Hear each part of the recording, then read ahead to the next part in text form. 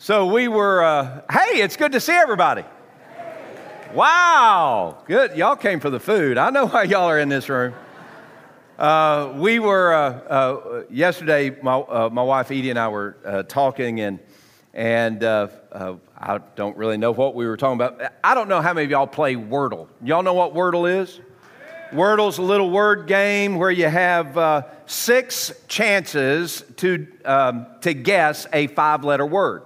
And when you, in the first guess, the first 5-letter word you guess is pretty important because that's what sets the stage for everything else. And for most of us, you have particular 5-letter words that you'll use, like chose or boast or boats or treat or trees or something like that. So a 5-letter word. And I don't know if we were talking about this or not talking about it, but Edie says to me, and by the way, husbands, if you ever do public speaking, you know that you need permission to share a story like this before you share it.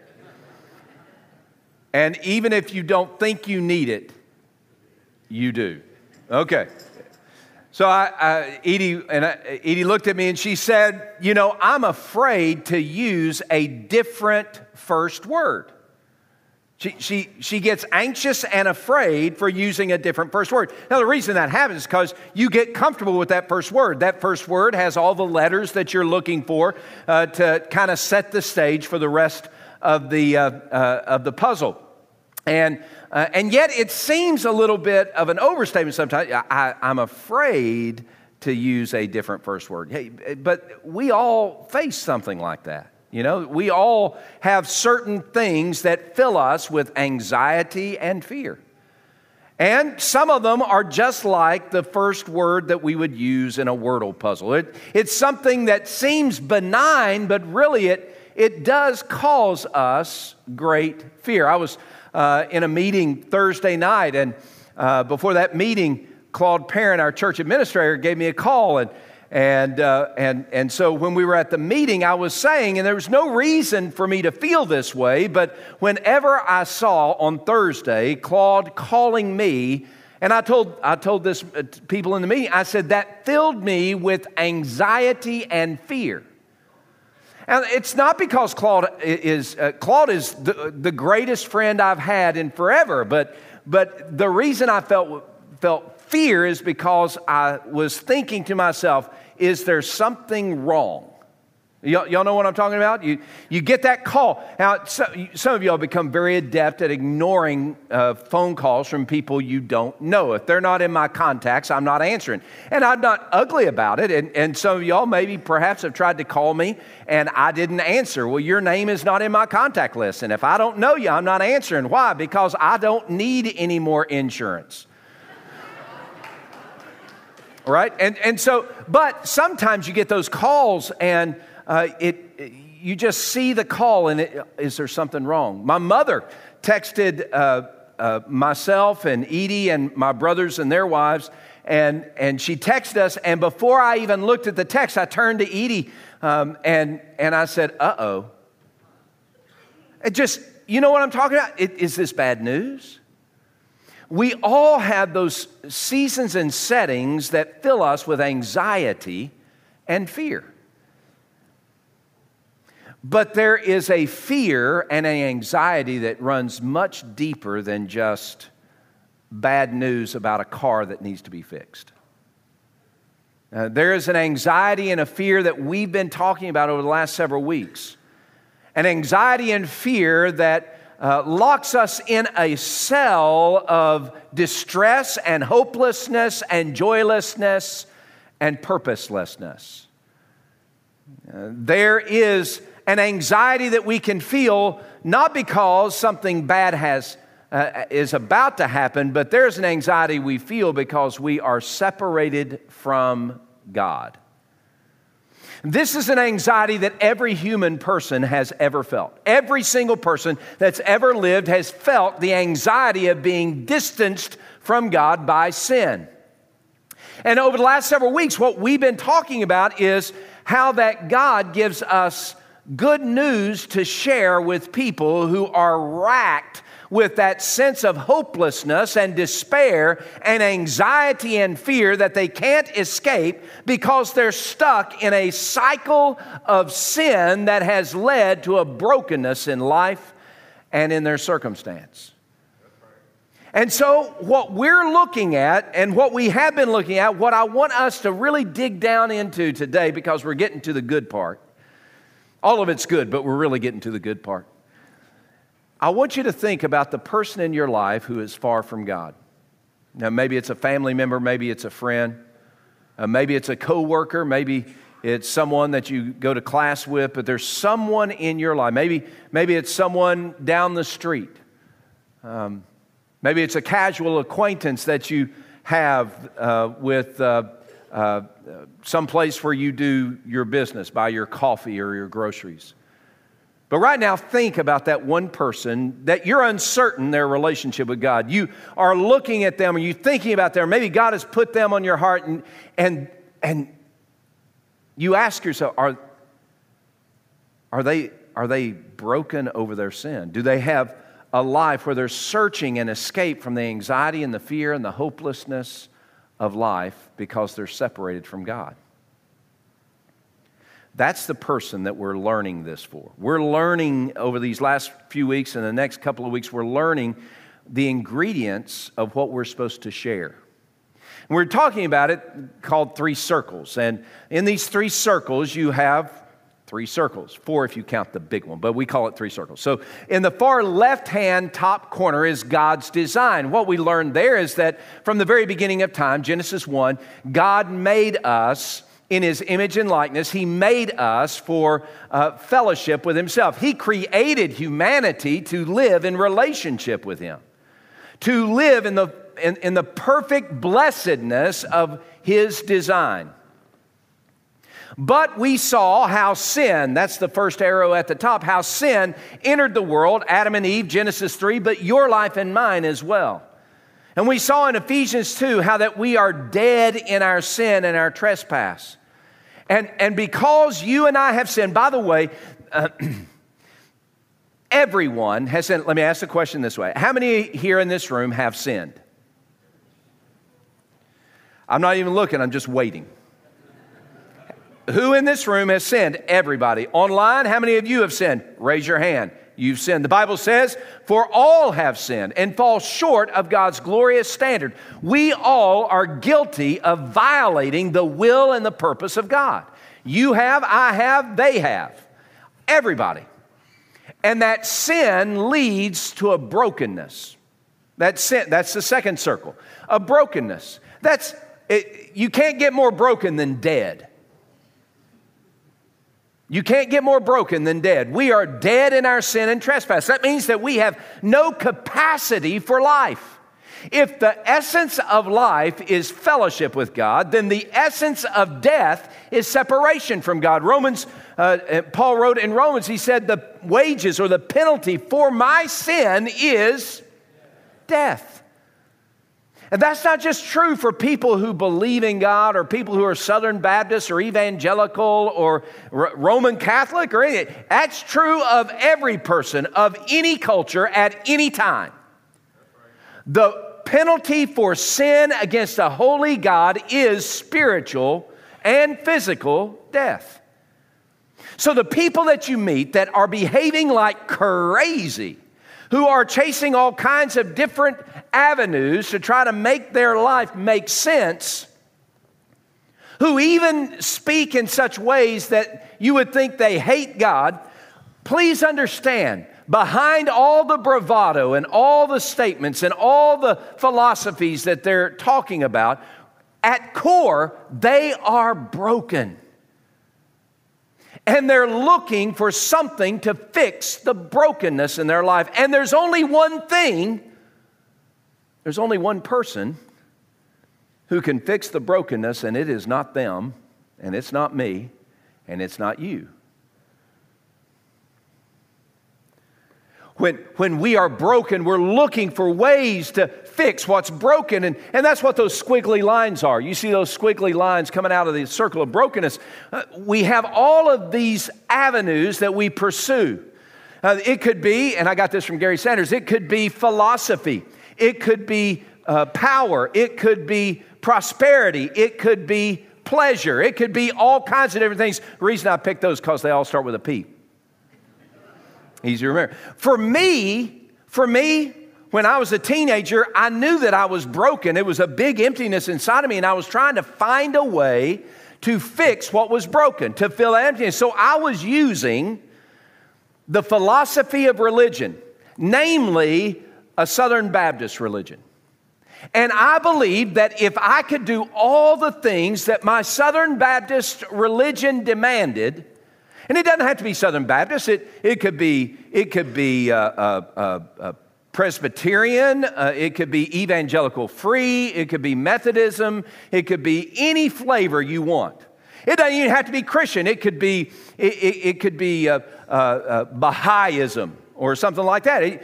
The philosophy is what we latch onto, and we say, if I can just fulfill all the ingredients of this philosophy, it's going to satisfy me. It's going to fix what's broken. For me, I was raised in a Baptist pastor's home, so what I chose was I'm going to be the best Baptist person I could possibly be.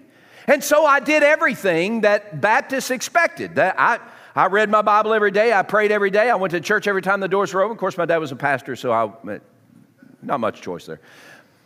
I was there Sunday morning, Sunday night, Monday night, visitation, Wednesday night event, and whatever else came their way.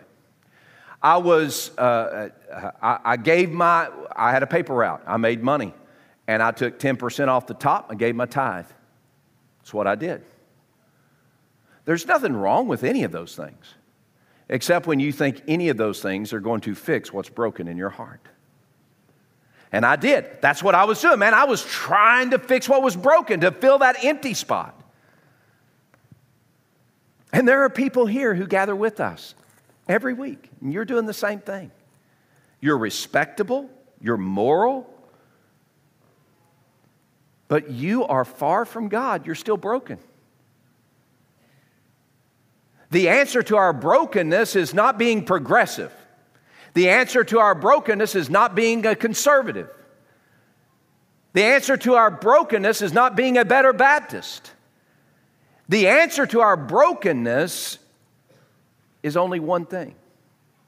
And apart from that one thing, we will remain broken forever and eternity. But I got good news for you, that there is someone who can fix the brokenness. And that's John chapter 3. Our text this morning, John chapter 3, and we're looking at the gospel. Now, all of this, all three circles, it's the gospel, but gospel literally means good news. What is the good news? Really, who is the good news? The good news is that God sent Jesus to rescue sinners like you and me. That God sent Jesus on a rescue mission out of His deep love for us to rescue us out of our brokenness, out of the deadness in our sin. Okay? So let's look at John chapter 3. In verses 1 through 7, we have an encounter between Jesus and a guy named Nicodemus. And Nicodemus comes to Jesus because he's broken. He is a religious rule follower. He is a guy who is pursuing philosophy of religion to fix his brokenness, but he understands it's not working. He was a Pharisee, which means he was a Pharisee of the Sanhedrin, which means he was a religious leader of the Jewish faith in the Middle East of that day. He was one of 70 of the leading religious people in Jerusalem. He was a big deal. He was a religious fanatic, and he was broken on the inside. As many rules as he kept, he was broken. As many times as he went to the temple to pray, he was broken. As many times as he led the sacrificial system, he was broken. So he comes to Jesus. John chapter 3, verse 1. He says, "Now there was a man of the Pharisees named Nicodemus, a ruler of the Jews. This man came to Jesus by night and said to him, 'Rabbi, We know that you're a teacher come from God, for no one can do these signs that you do unless God is with him. And Jesus answered and said to him, most assuredly I say to you, unless one is born again, he cannot see the kingdom of God. All right, just stop right there. So what Nicodemus does, he says, oh, you're great, Jesus. He calls him rabbi, which means teacher. It's a term of respect. And he says, Jesus, you're awesome. You're great. You do all these wonderful things. So we know that you come from God. But this same Nicodemus who's saying all this praise about Jesus also visited Jesus at night, probably because he didn't want anybody else of the religious leaders to see that he was talking to Jesus. But he said, Jesus, you're all this. And it was kind of probably a little bit of bravado. But Nicodemus was looking for an answer for the brokenness of his life. What I love is when Jesus responds. Jesus ignores all the rabbi, you're come from God. He ignores everything. And he gets to the heart of Nicodemus's problem. He says, unless you are born again, you will not enter the kingdom of God. Unless there is a radical change in you, there is no way for you to be part of God's family. Now, what he said to Nicodemus is what he says to every person in all creation. Unless there is a radical change in you, there is no way you can be part of God's family. It's that radical change. Jesus said, born again or born from above. He's saying this is something that you don't create. There is nothing in you or I that can create that radical change. Nothing. Zero. I've tried. I have tried. Nothing that you can do. You can't be religious enough. You can't be moral enough. You can't be good enough. There is nothing in you or in me that can create the radical change that needs to take place in us to make us fit for God's family. Our sin has done the damage, and we can't fix it. So when we're talking to that person that God has put on your heart, when we're talking to that person, we're talking with compassion as well as passion. See, we're not just giving one of many philosophies that we think can help them. We are saying you need a radical change. And if you don't get that radical change, you will never be in God's family. If you're never in God's family, you will never be satisfied in this life. And if you're never satisfied in this life, you will live in the fear and the anxiety that sin has put you in every single day. And Jesus said, again, he just gets to the heart of the matter. He said, unless you're born again, you cannot see the kingdom of God. Verse 4, Nicodemus said to him, well, what in the world are you talking about?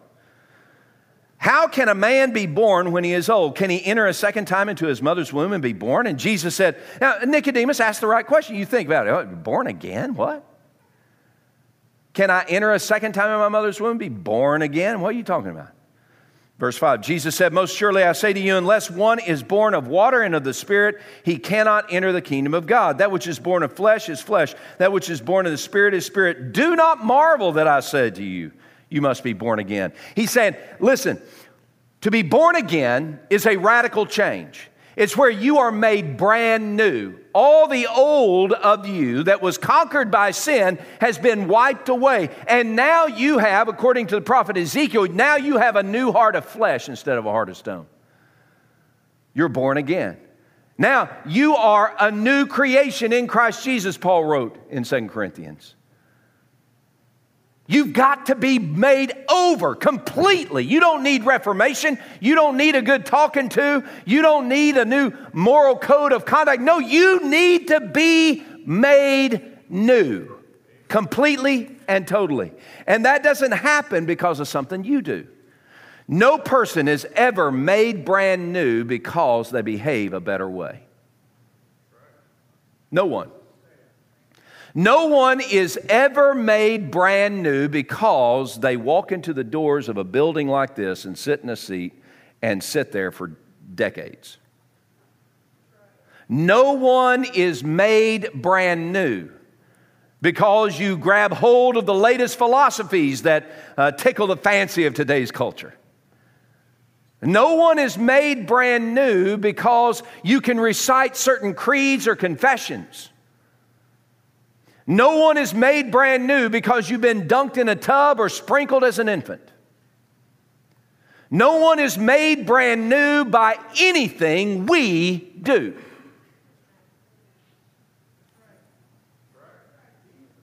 The only way we can be made brand new is by God's grace working on us through the person of Jesus Christ. So get to John 3:16.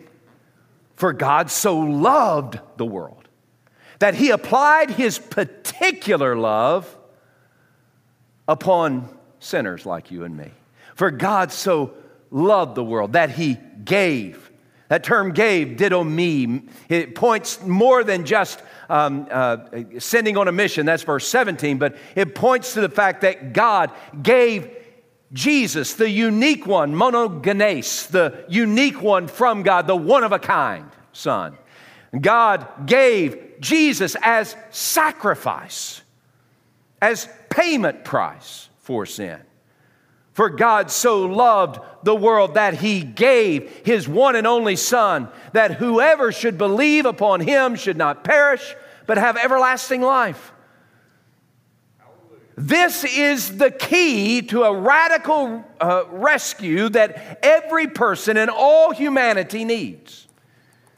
And it has nothing to do with what you or I do ourselves. It depends wholly upon Jesus Christ. See, if I were to sum up the gospel in one word, it would be Jesus. If I were to sum the gospel up in one word, it would be Jesus. I know, man, goodness gracious, we have a lot of religions out there, a lot of philosophies, a lot of ideas out there.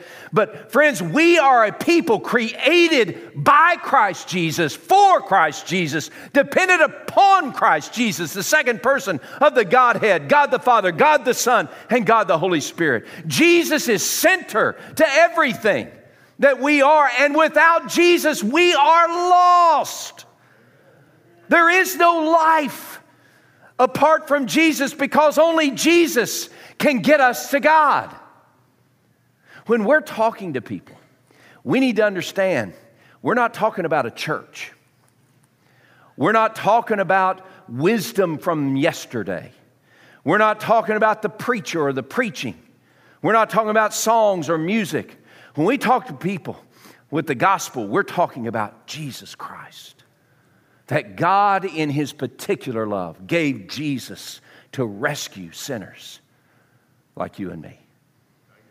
Good gracious. Do we understand? Can we comprehend the power of this one truth? And look, it doesn't make sense to a lot of people because a lot of people don't know Jesus. It doesn't make sense. You're saying that a person that was in history 2,000 plus years ago can change my life? Absolutely. And please know, it's foolishness. It is foolishness. It doesn't make sense. It's foolishness to people who don't know Jesus, whose eyes have not been opened by God's grace to give them the faith to believe on Jesus. It doesn't make sense. It's foolishness. But guys, I know because I've experienced, and God's Word tells me, and the Spirit of God confirms it, that even though it might be foolishness to everybody else, it is the power of God for salvation for everyone who believes. I'm not dependent upon my rhetoric to rescue somebody. Good gracious, I'm not that smart. I'm not dependent upon my good works to rescue anybody, myself included. I'm not that good. I was going to do good looks, but doesn't even get on the scale of. But here's the thing. When we're talking about the gospel, we're talking about Jesus. Jesus. So here's what I want us to do. When we see John 3:16, for God so loved the world, it's a very powerful statement, but we're going to kind of move past that. God initiated the rescue because He loved sinners like you and me. Now, just listen to that. God initiated rescue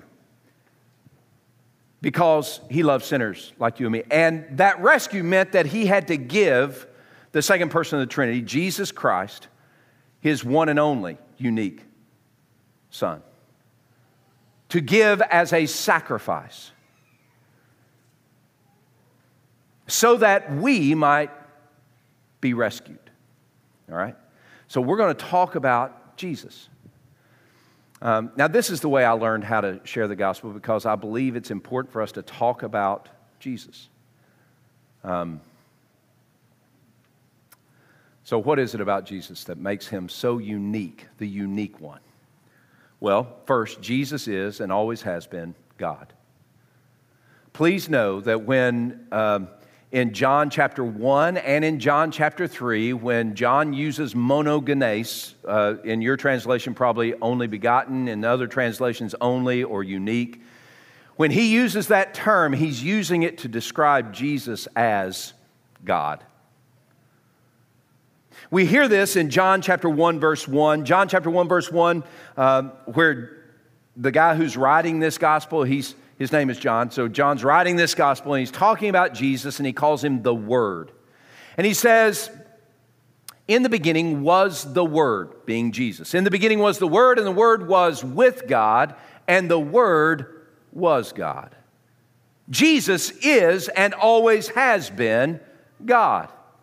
We hear this wonderful picture of Jesus as God in Colossians, where Paul is writing to the church at Colossae, and he says, in chapter 1, he says that Jesus is the image of the invisible God. It means that Jesus is God. In John chapter 8, Jesus is talking to people, and he's saying, before Abraham, talking to religious leaders, he said, you want to know who I am? Before Abraham was, I am. That's a declaration that Jesus is God. John 3:13, Jesus said that he descended from heaven, and he's ascending back to heaven. He said, I've come from God because I am God. Jesus did works that could only be described as God works. Nicodemus admitted that in verse 2. He said, you've done all these wonderful things that only God can do. And Jesus wanted Nicodemus to understand it wasn't because God was with him, it was because Jesus is God. And Jesus healed the sick, he raised the dead, he gave sight to the blind. Jesus literally forgave sin because he is and always has been God. Now, this is different. This is a different concept. When we're talking about Jesus, we're not talking about a good guy. We're not talking about some moral leader. We're talking about God himself. Jesus is and always has been God. Not only that, Jesus, who is and always has been God, Jesus became a man. Jesus became a man. Born of a virgin, born under the law, that he might redeem those who are under the law. That's Galatians chapter 4. Paul describes Jesus as one who came and was born, literally, physically born, but born in a miraculous way. It's what we celebrate at Christmas. It's called the incarnation, that God became flesh. That's John 1:1. In the beginning was the Word, and the Word was with God, and the Word was God. John 1:14. And the Word became flesh and dwelt among us, and we beheld his glory, the glory of the only begotten, monogenes, only begotten of the Father, full of grace and truth. Jesus, who is God, became a man. He was a literal human baby crying in a manger for milk. Jesus, who is God, became man, and that will blow your mind because fully God became fully man. And fully man didn't cease to be fully God. Jesus is God, always has been, even when he was born in Bethlehem. Jesus became a man. Different. And Jesus became a man. Even the language, John 1:1, in the beginning was. That's a linking verb, I mean. It means forever and consecutive. In John 1:14, and the Word became flesh. That's genomai, ageneto. And it means to become something, right? You weren't, and now you are, became. Jesus is and always has been God. Jesus became a man. All right? Why am I telling you this? Because this is stuff that you've got to have a passion and a conviction to share. Jesus became a man. Paul describes this mind-blowing reality that Jesus is fully human and fully divine. Fully man, fully God. And Paul describes it this way. He says in Philippians chapter 2, he said, let this mind, this attitude be in you, which was also in Christ Jesus. And then he describes in theological terms what Jesus did. Who, being in the form of God, did not consider it robbery to be equal with God, but he made himself of no reputation, came in the likeness of a servant, and was found in appearance as a man. And being found in appearance as a man, he humbled himself to the point of death, even death on the cross. And Jesus, who is God, the form of God, didn't hold on to that, but let go the glory of his deity to be born in a manger in an obscure little village called Bethlehem, so that whoever believes on him might not perish but have everlasting life. Jesus has always been God. Jesus became a man. Fully God, fully man. So that Jesus might give his life to rescue sinners. So that Jesus might die on a cross for sinners like you and me, so that he might give us life. Jesus died so that we might be forgiven and live. And Jesus came on a mission initiated by God's great love, and that mission led him to a cross where he would die for sinners like you and me, so that we could be rescued. Jesus, who is perfect in every way, put himself in the place of punishment for sinners like you and me.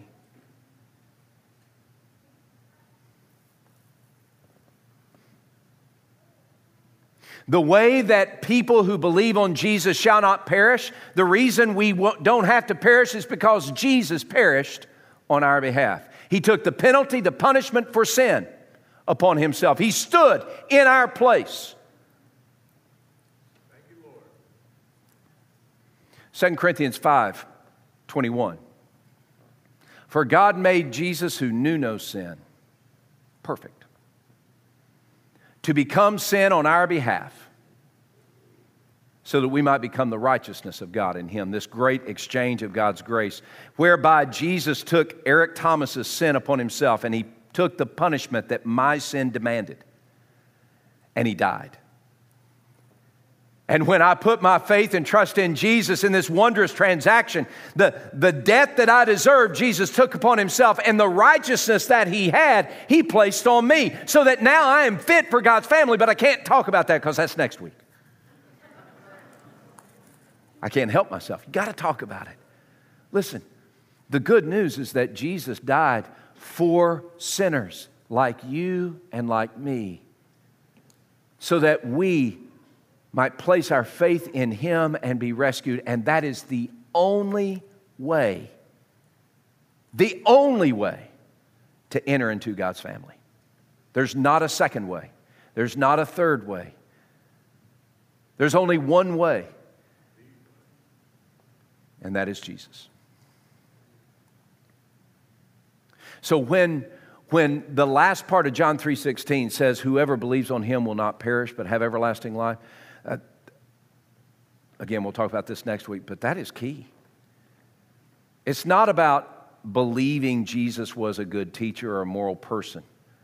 That's what the demons believe. James 2:19, you say you believe there is God, you do well, the demons believe and tremble. It's not enough to believe, oh, Jesus was. No, it is, Jesus is the only way for my sin to be forgiven, for me to be made fit for God's family, for me to have life in all of its fullness, for me to escape death, spiritual and physical. The only way for me to experience life is through faith in Jesus Christ. He is my only hope. So when we're talking to people about how to enter into God's family, we're telling them about Jesus.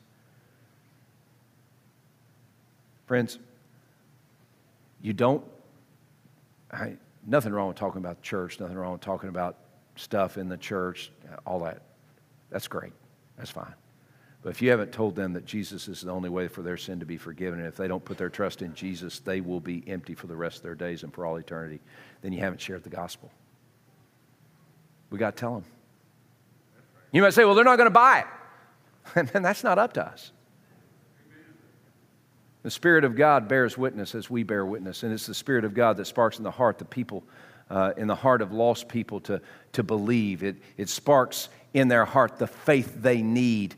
The Spirit of God sparks in their heart the faith they need to believe on Jesus. Unless the Spirit of God, this is verse 8, John 3:8. It says, unless the Spirit of God does this work, it ain't going to happen. That's God's work. That's not our work. Our work is to tell people. Your life is broken, and the only hope you need, only hope for a life made whole, His name is Jesus. Let me tell you about Him.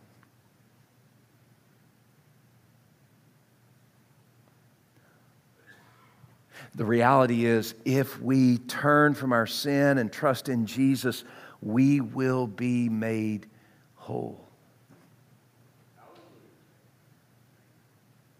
Right now, would you bow your heads and close your eyes? I know next week we're talking about repent and believe. And that really is, that's the response that the Spirit of God awakens in us when we hear the gospel. It's not just some mustering up our will to do a certain thing or act a certain way. No, it is the very work of God's Spirit to open our eyes to see that we are lost in our sin. It is the work of God's Spirit to spark in our heart the faith to trust that Jesus is the only way to be forgiven our sin through His death on the cross in our place, His resurrection from the dead to give us new life. It is the work of the Spirit to give us the courage to commit all that we are into the embrace of Jesus. So, really what it comes down to is this. If you're here today and you have never, or you're uncertain whether you've ever entered into a relationship with God through faith in Jesus Christ, I beg you, please choose Christ today. Jonathan Edwards preached a sermon in the 1700s. He preached a sermon called The Excellencies of Christ. And in that message, minute after minute, moment after moment, hour probably after hour, Jonathan Edwards extolled the excellencies of Christ, His majesty, His holiness, His mercy, His compassion, His love, His truth, His one and only uniqueness. He talked about Jesus as the Alpha and the Omega, the first and the last. He talked about Jesus in His role as high priest. He talked about Jesus and he talked about Jesus as the suffering servant who died for sinners on a cross. And at the end of his message, at the end of his sermon, Jonathan Edwards made this plea, not just once, but over and over and over again. He said, you see the excellence of Christ. Now I beg you today, choose Christ. Choose Christ. Today I beg you, if you're uncertain about your relationship with God, I beg you today, choose Christ. If you're uncertain about your eternal destiny, I beg you, please, today, choose Christ. If you long for the brokenness of your life to be made whole, I beg you today, choose Christ. Put your trust in Him. Turn away from your sin. Trust only in Jesus as your only hope. Choose Christ today. To choose Christ and to call upon Him. You know, Romans 10 says that whoever calls upon the name of the Lord as Lord will be rescued. You'll be saved. Now, what does that mean? It means that we talk to God about our own lostness. When we talk to God about Jesus, and we talk to God about the commitment that we make to Him. So today, if you long to be part of God's family, I beg you to choose Christ. In choosing Christ, you express that to God in perhaps something like this. Oh God, I admit that I'm a sinner and my sin has separated me from you. I am broken because of my sin and I can't fix myself. But I believe that you gave Jesus, who is God. I believe that you gave Jesus, who became flesh and bone, a man. I believe that you gave Jesus to come and live and to die in my place and for my sin upon a cross. To be raised from the dead to give me new life. Today I believe that Jesus is my only hope. He is my only rescue. And so I commit myself to Jesus. I give Jesus all that I am. I confess that He is my Lord, and I live committed to Him as my rescuer and my King.